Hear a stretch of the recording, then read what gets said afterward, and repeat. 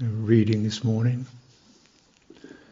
This is from the 18th Sutta of the Middle Length saying, Madhupindika, the honey ball.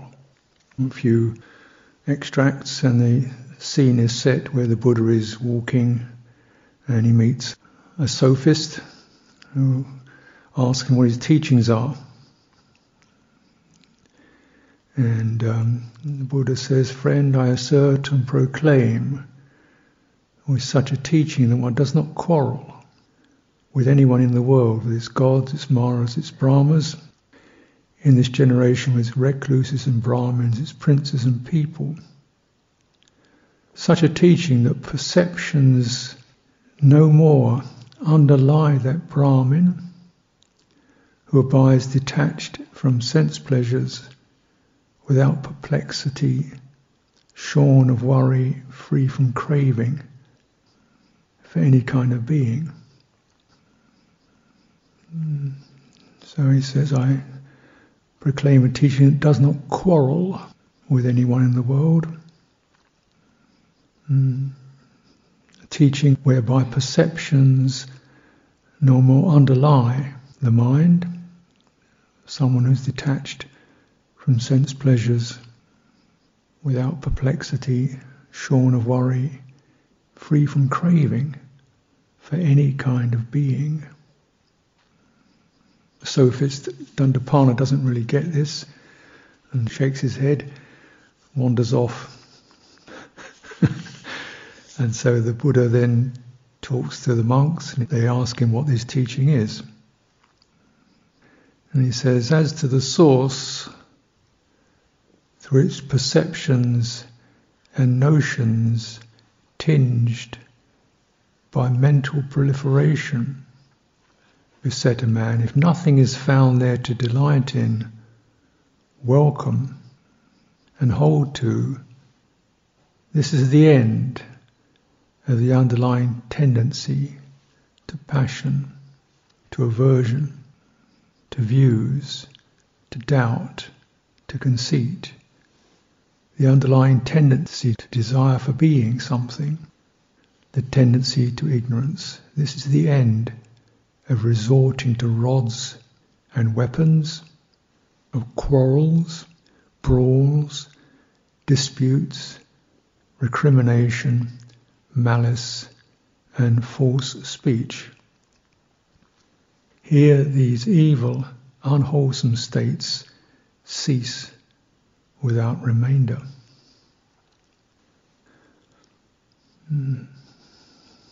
As to the source through which perceptions and notions tinged by mental proliferation beset a man, women of course, same, if nothing is found there to delight in, welcome and hold to, this is the end of the underlying tendency to raga, passion, lust, the underlying tendency to aversion, dosa, the underlying tendency to views, to doubt, to conceit, to desire for being something, tendency to ignorance. It's the end of quarrels, false speech, and so on.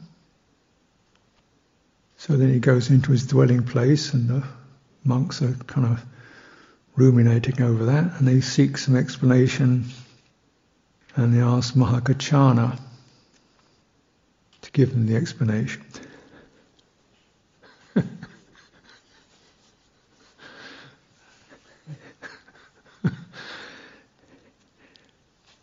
So Mahakachana says, well, dependent on the I and forms, I consciousness arises.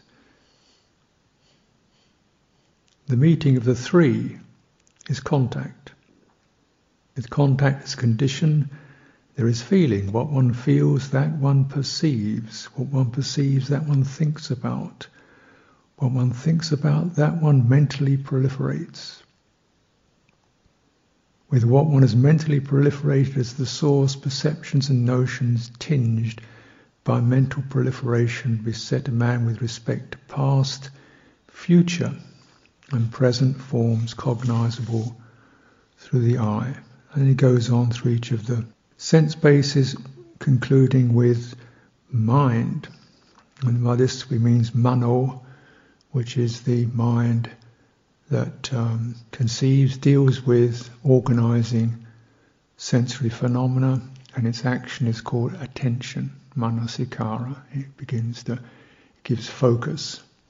So with the eye sees something, the mind says, look at that person's face, so, or something like that. So it directs, it forms a ring around something you want to focus on. That's called attention. That's the function of manas. It does that with the other senses, and of course it does it with its own base. So we bring something to mind. So it's manas. Let me think, all the things that could be thought about, past, future, present, self, other, speculation, this one. It chooses a particular object and focuses on that. That's attention. And it's driven by intention. And intention is the action of citta. Cetana, intention, impulse, directive, choice, comes from citta, inclination, feeling, desire, wishing to make something better, searching for focus, searching for happiness, searching for gratification, searching to make something work. All kinds of different intentions arise, and they will then steer what the mind, manas, focuses on. And that what you focus on then gives rise to contact, right? And then that contact gives rise to feeling. Feeling starts stirring things up. Right? As we notice, why we're very careful about attention, what we give attention to, what you give attention to will give you input, and that will contact, and that will stir things up. And so it doesn't mean we don't have contact, we're just careful about it. What's useful, what's appropriate, what's conducive, what's irrelevant. And contact as a condition, feeling arises. Pleasant, unpleasant.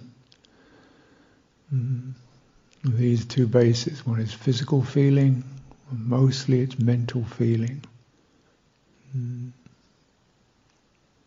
Occurs.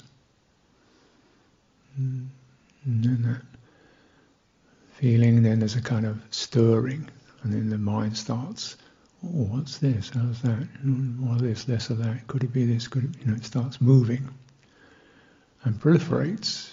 How to unpleasant feeling, why it shouldn't happen, how I don't want it, whose fault it is, how long I'm going to be with it, and so forth. Particularly, and so the mind can just be focusing on, of course, that which is unpleasant. Citta is moved by that, so it gives it attention. So we can get very much embroiled in our worries and concerns, regrets and recriminations, doubts and guilt and aversion and lust and craving. Because the citta is perplexed. It's not clearly guided. Therefore it just throws a loop of attention, gets the manas to keep focusing on things that give it strong, stirring feeling, sometimes unpleasant and sometimes pleasant. And the nature of attention is it's mostly about screening out other details. Yeah. So with attention you focus on 5% and ignore 95%. And so this can be very obsessive. And we all live in our own separate attention modes, things that I notice or my mind picks up that yours doesn't, and so on. Even in the external world, let alone internally, in the mind. So encouraging, notice what you don't notice, like actually just relax the loop of attention. Notice what doesn't seem so intensely important or fantastic or horrible, just the neutrality, space, silence, movement. On the senses, and certainly we create monasteries with that in mind. So this very hall itself, I was mentioning the other day how the walls are quite carefully covered. So they're a kind of a neutral tone, they're not bright white, because that would be felt too strong, too hard, clinical, gives too strong a sense of definition. And when it's dark, see if something that's kind of neutral, vaguely sandy. And it took quite a lot of effort to get the right mix of lime and different kinds of sand to get the right coloration that would just be kind of neutral, not bright. It's kind of indifferent. And even the texture slightly rough. If it's too shiny and polished, it would glow. It would also show up stains. As it is, it's kind of, those sharp edges, all the edges are rounded. It's kind of a place where the walls don't stand out. That's the idea, less boxed in. And so it's a kind of softer boundary, visually. A lot of space within the hall, soft boundary, a lot of space. That's calm. Hard boundary, no space, intense. Soft boundary, space, calm. Feeling of freedom, lightness. That's what it's about. This is because it's a meditation hall. It's not an office, So you construct it in a way that will, as best as possible, support contact that gives rise to either no feeling because you don't even notice it, or neutral feeling. And so probably most of the time you don't even notice it, which is good.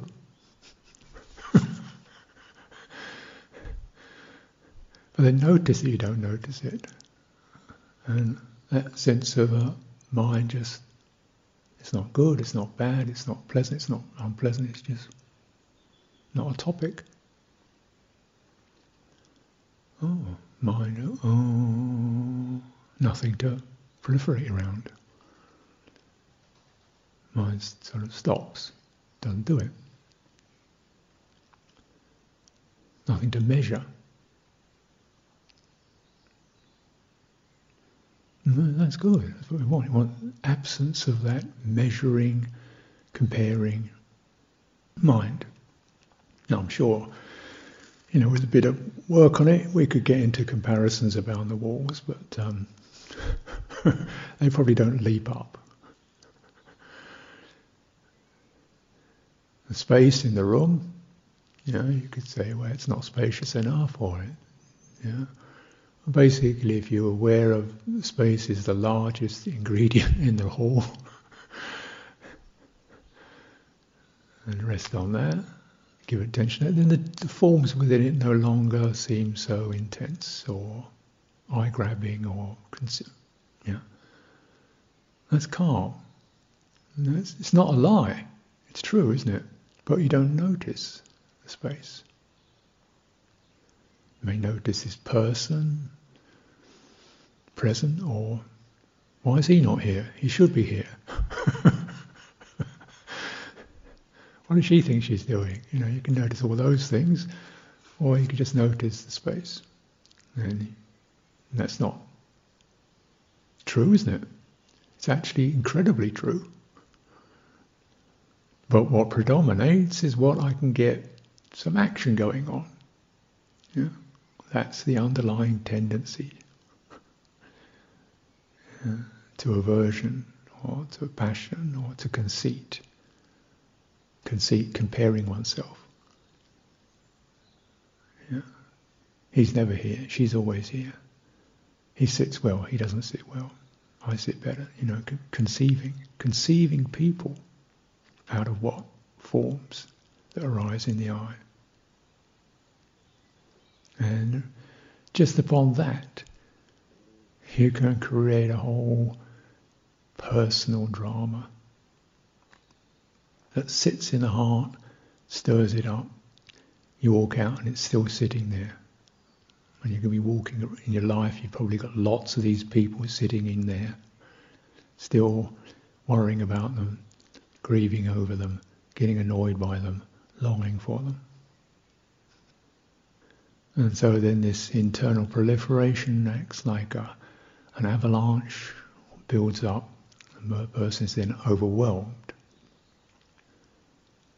because they didn't take care to see things as they actually are, to monitor attention and to monitor intention.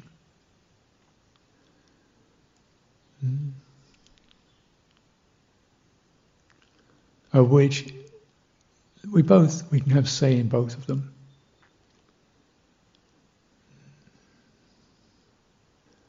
But most profoundly, since we do have to, most of the time, see things, hear things, touch things, create attention around we want this to happen, not that to happen. I want to be this place, not that place. I'm going to focus on this thing and not that thing. Attention is kind of built in as a necessary function in the realm of sense consciousness. Intention, you've got some say over that. Do things with a impetuous mind or a measured mind. Calmed, steady, excitable, reluctant, full of views and opinions about whether you should do it or shouldn't do it, right or wrong. Passion, aversion, doubt, views and opinions saturate the citta. I don't see why I should have to chant. I don't see why I should have to sit here. I don't see why I should have to do that. This isn't right to be this. It's not fair to do that. And is there ever an end you make to that particular tendency? Not through following it. Views and opinions. So, we want to think, okay, is it necessary? Maybe sometimes it is, but how necessary is it?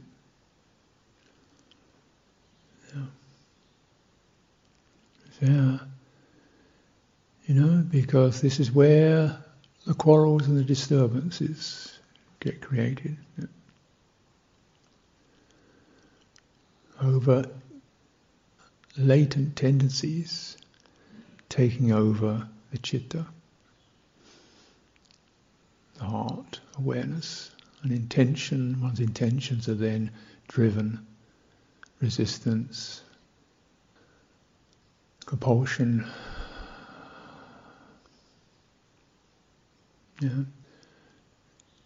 separation. I want to be just me, not the same as everybody else. I don't want to just be a brick in the wall. This is very much a mindset that we're getting into in this day and age. It's a kind of late romantic sense. Every person for themselves, think for yourself, be independent, and so forth. And okay,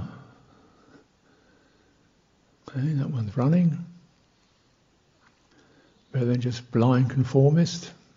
That's another view. But when we look in the world in general, we see there is no end to the conflicts. conflicts with other people, conflicts, inner conflict, religious conflict, political conflict, environmental conflict, quarrels, disputes, recriminations. Because still there's a holding on to a view, and the need to form a view, so I will be an independent person. And this fallacy does not pertain. There is no independent person. Everyone arises dependent upon mother, father, earth, air, water, fire, food, breathing in, breathing out. Everyone arises dependent on a particular social matrix they arise within. There are no real boundaries. So the fallacy of the independent individual is a particular fallacy that we're prone to and hold, mostly to defend ourselves against other people or to hold on to our own psychological, personal, physical territory. This is all understandable. It doesn't work. That's all.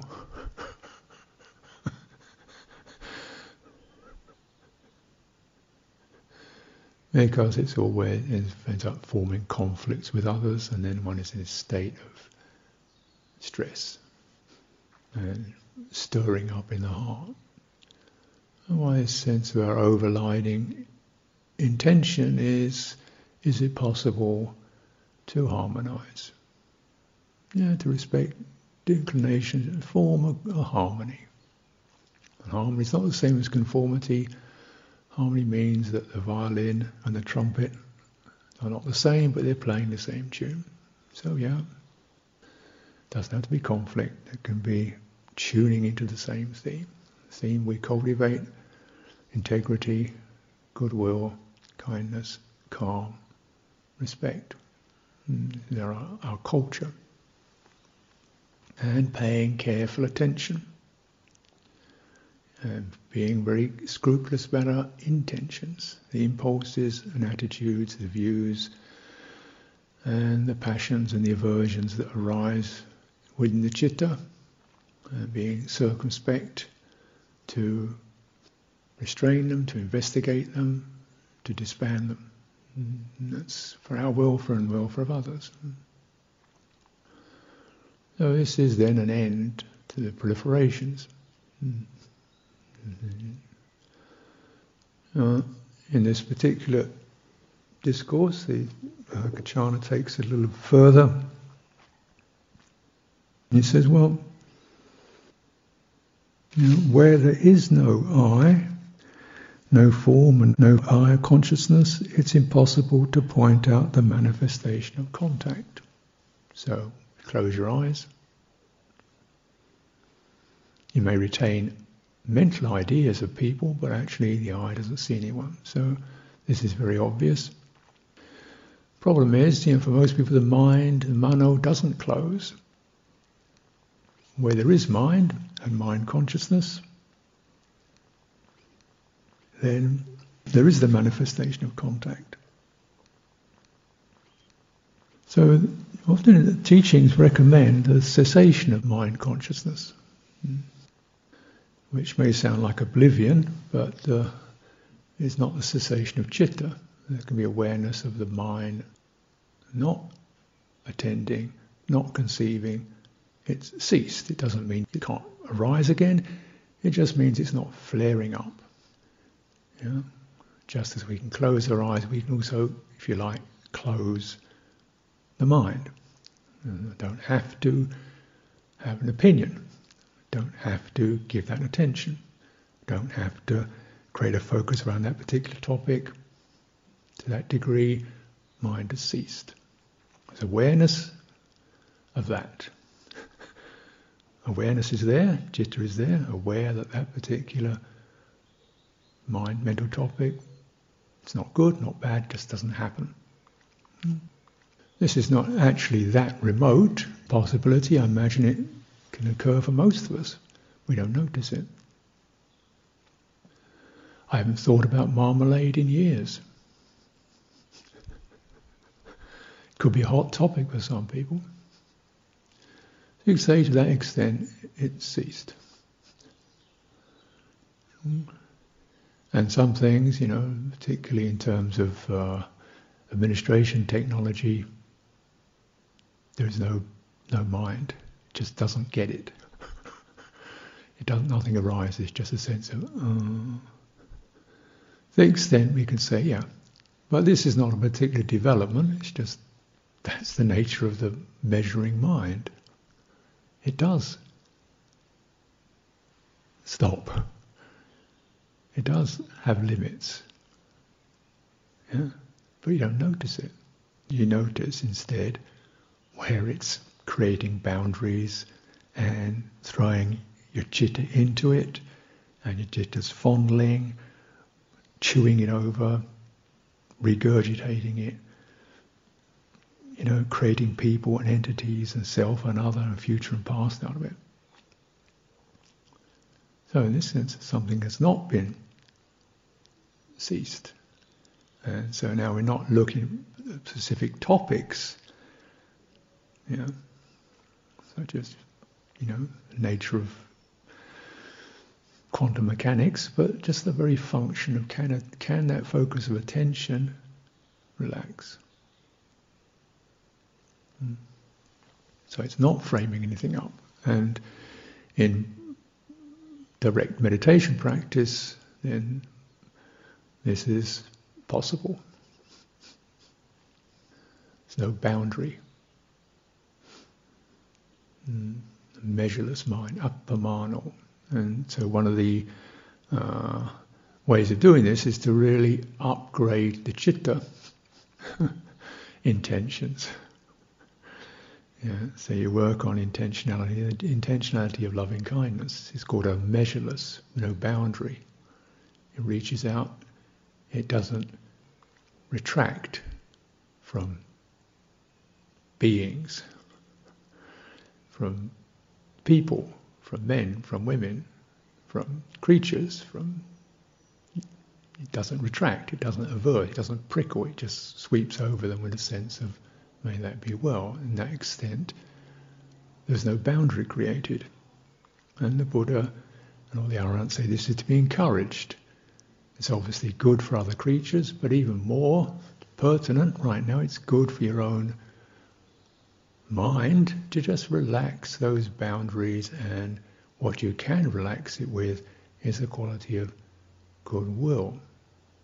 When it comes around to functioning and organising, we have to say, oh, this is for so-and-so because he does that, and I'm sorry, you're not capable of doing that, so you do this. So you create boundaries. But in terms of loving kindness, you don't need to. Just how does that feel? Oh, really, good.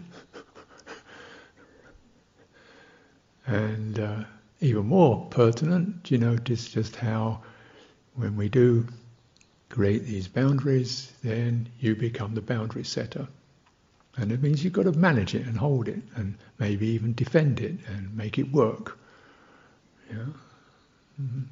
No, I'm sorry, this is, you're not supposed to come in here at this time. Yes, I know you want to, but it's not appropriate. This is where the monks live. You shouldn't, just... And then there's the dog running around again, and there's the... So you go, if I make an identity out of this particular function, I'm going to suffer. So even with management, it's okay. Well, I create the boundaries and patiently, okay. Otherwise, I become a constant policeman. I don't want to be that, So the nature of this is then a self gets generated dependent upon the particular way we hold a boundary. And stuck with that. So just, these are big topics for people, actually. Personal boundaries, territory, beliefs, positions, identities, who gets to say what happens and doesn't happen, power. Big topics. We've handled very carefully with a mind of goodwill. Integrity. Two of them operate together. And then it's not my view or my opinion, but that which fits most harmoniously. And this is our culture. It's which gives rise to the greatest ease, welfare, simplicity for the greatest number of creatures, beings. That's what we aim for. And recognizing, still in the world of sense consciousness, it's still limited. That's the nature of it. But where mind consciousness ceases, there's no limit. That is to be dwelt in. That is to be abided. That is to be cultivated. Where there's no men and no women. When there's no higher and lower. When there's no monks and no lay people. That's to be cultivated. Then there's no self. That's to be cultivated. When there's no holding a position. That's to be cultivated. But of course, that's operating now on the realm of sense consciousness, then we have to adopt conventions with a mind based on goodwill, compassion, appreciation, and equanimity. This is as far as we can go as equanimity. We'd like to do more, but this is as far as conditions support it. As we've done with the COVID thing, well, we'd like to be open, but government procedures, health and welfare, community, sorry, this is as far as we can go, and then as soon as we can, we open it some more, as soon as possible. Even if it means taking a risk. As soon as possible, we open it. Because we don't want unnecessary boundaries, territory holding, rating self and other to occur other than what's really necessary for the greatest welfare, the greatest number of people. This is how one abides without dispute, quarrelling, views, conceit, and ignorance.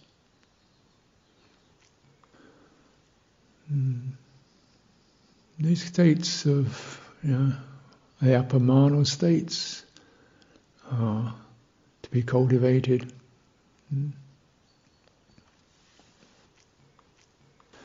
And with reference to contact. With contact as condition, there is feeling. Notice the difference when it's explained where there's I, visual I, and form, consciousness arises. No choice. No choice in that. Contact happens. So I, consciousness, contact, that happens. With contact as a condition, as feeling. This means there's a dependency there. It's not automatic. Certainly it's the base for a feeling pleasure or pain, but maybe there can be contact where that surge of feeling doesn't happen. And the Buddha, in other instances, says in the seeing, let just be the seeing, rather than the seen, a seer, the should be seen, what shouldn't be seen, or the proliferations. It's just, What's that? Because there's no favouring or rejecting tendencies, latent tendencies in the citta. So, when there's contact, there's a favouring of some kind, then feeling arises, that's exactly what I wanted. If there's a tendency towards rejecting, that arises, feeling, that's unpleasant. There's no tendency towards rejecting or favouring.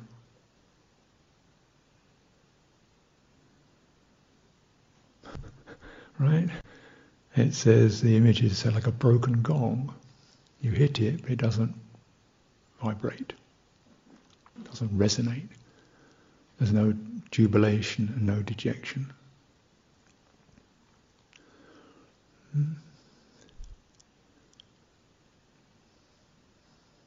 You say, well, how is that possible? Because actually, when it comes down to what contact brings, contact itself,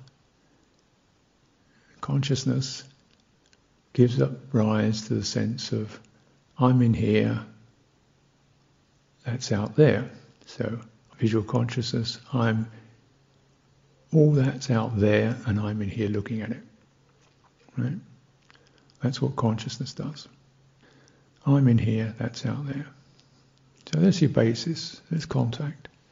And then I don't like that, I want that, I don't want that.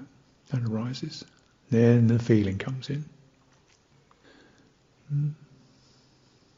Now you notice it, say when you're in the Dhamma hall, you're sitting quiet and then somebody comes in, you hear scuffle, scuffle, scuffle, clunk, somebody drops something on the floor, right? Dong, contact, and then it's just getting into a nice quiet state, and then you can proliferate. Careless, idiot, people, don't know what they're doing, what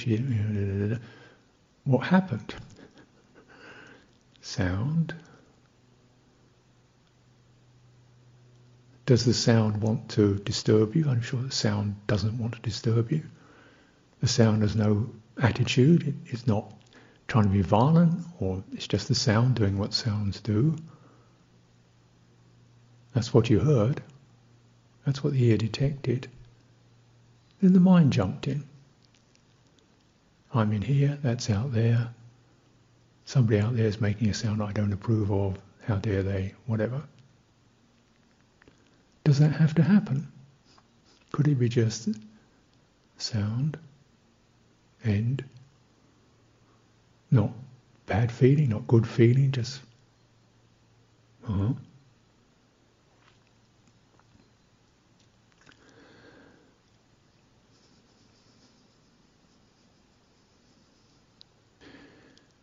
If there's no hanging on to the silence, or the idea of silence, or the notion, if it's silent, I'll be peaceful.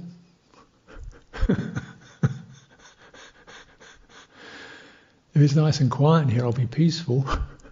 Oh yeah? Are you sure? It's nice and quiet in here, how peaceful are you? When you get aggressive if somebody drops a bottle on the floor, how peaceful was that? If it's nice and quiet in here, I'll be peaceful. Yeah, if it's peaceful, why are you getting those negative thoughts coming up? It's so peaceful in here.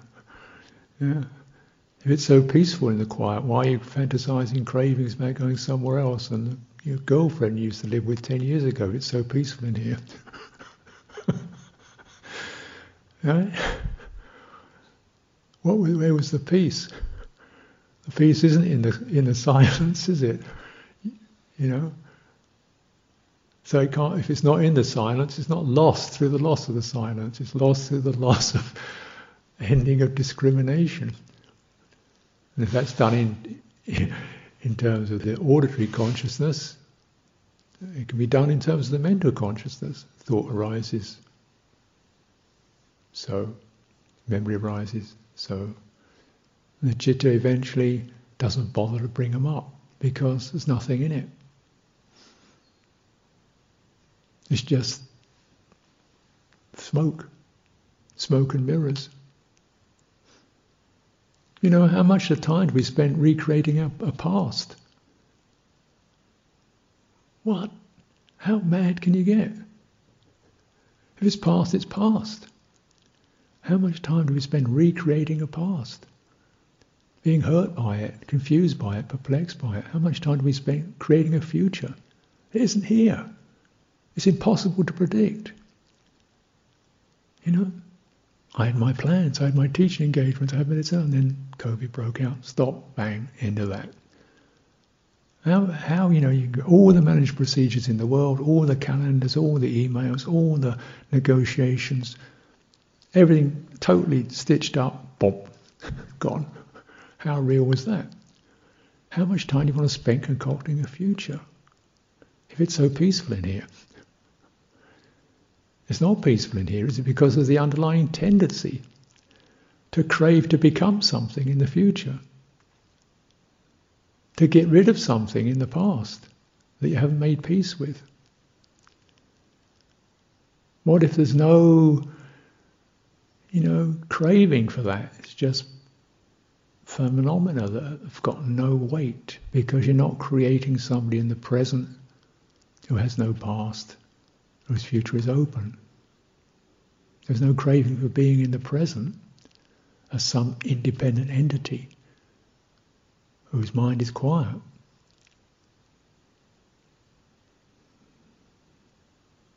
Then there's no problem, is there?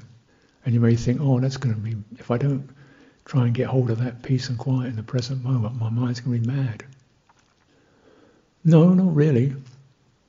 I understand what you're saying. It's probably not a bad step to make.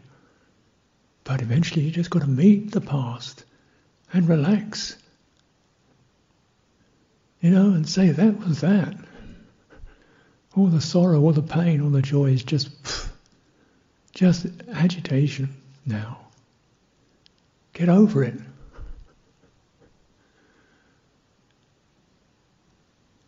It isn't going to change, except you get over it. And all the things we should be and could be and ought to be are not going to happen. Get over it. The craving to be something. What are you going to be?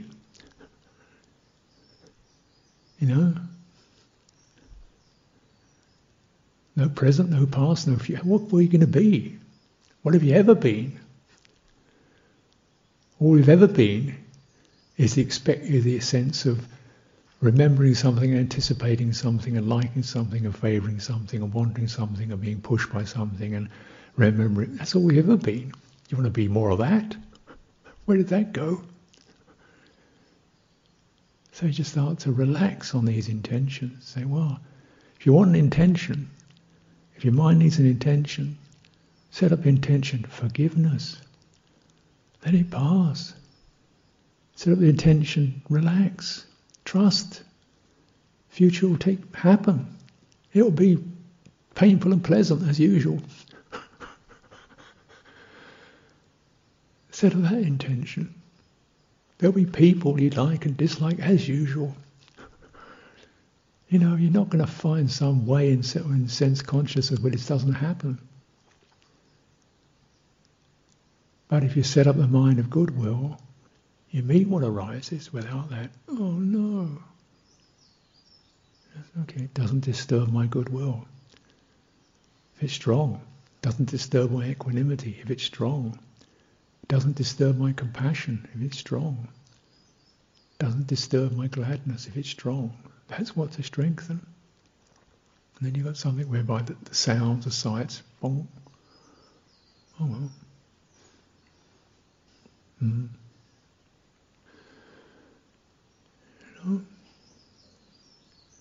Mental things, like we can, miss people, regret, sorrow, so forth. But what are you doing?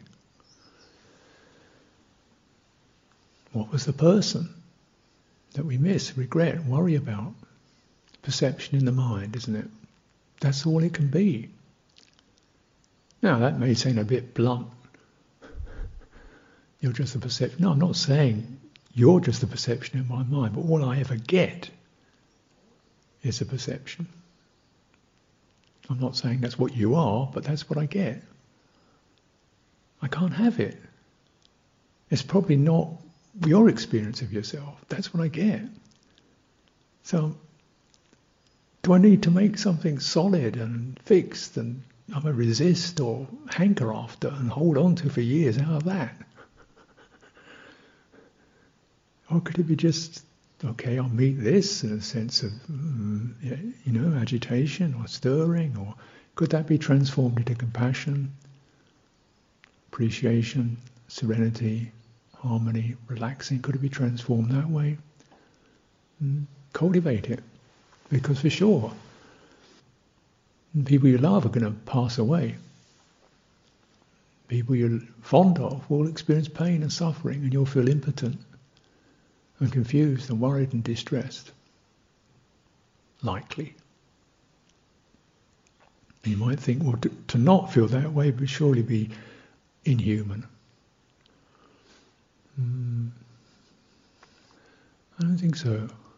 I think one can experience compassion without feeling distressed.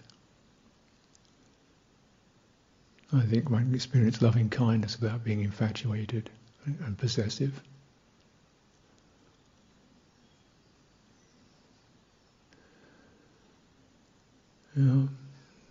This is when the Buddha, even seeing his two chief disciples pass away, obviously recognizing,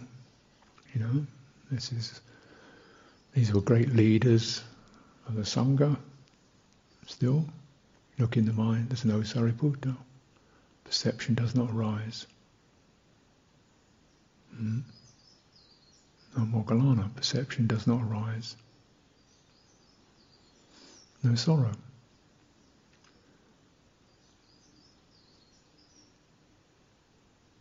No experience, so it doesn't mean, he doesn't realise it's a grave situation because these were great leaders, but still that sense of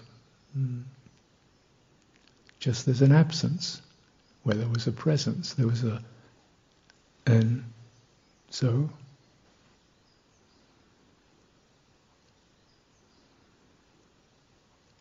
there's a serenity, equanimity is the abiding of a Tathagata.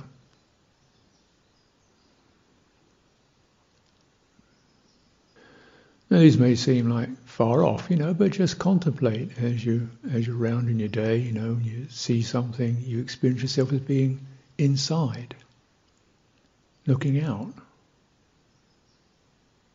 Inside what? Inside a body? Whereabouts? And if it's behind your eyes, is that the same person who was behind your fingers when you touch something? Is it a person, or is it just a functioning consciousness? And recognizing that seeing something is very different from tasting it, isn't it? And yet the mind stitches those together into being an apple or a curry. Where's the curry? Where's the apple? What's there to delight in or reject? Mental concoctions. So this is the way the mind, the attention can be steered carefully. We contemplate the intentions that arise around that. You practice with them. Dispassion. Disengagement just doesn't mean you don't notice something, you just step back from the reactive edge. The reactive edge, you step back from that, okay? Stirred, feeling, favouring and opposing are to be relaxed.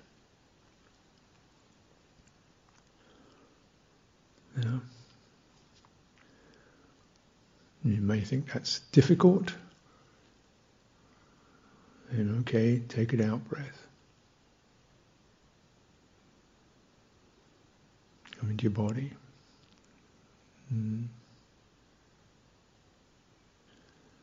Remember where you are.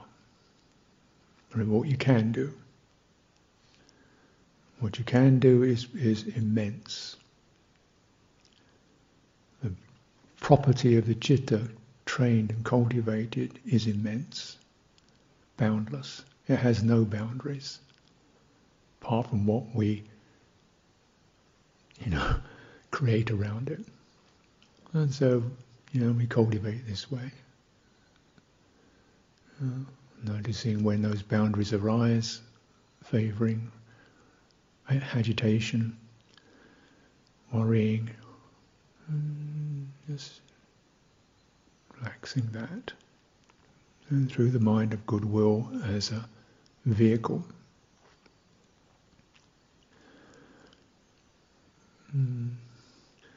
So let's take some time for cultivation this day. We have, conventionally speaking, we have another day or so of our group practice, and this is a great occasion. Of course, it's an occasion that, like every other convention, every other attention boundary is subject to change. We've created quite a careful boundary, trying to hold it well, but it's a supportive boundary, and naturally that will change and shift.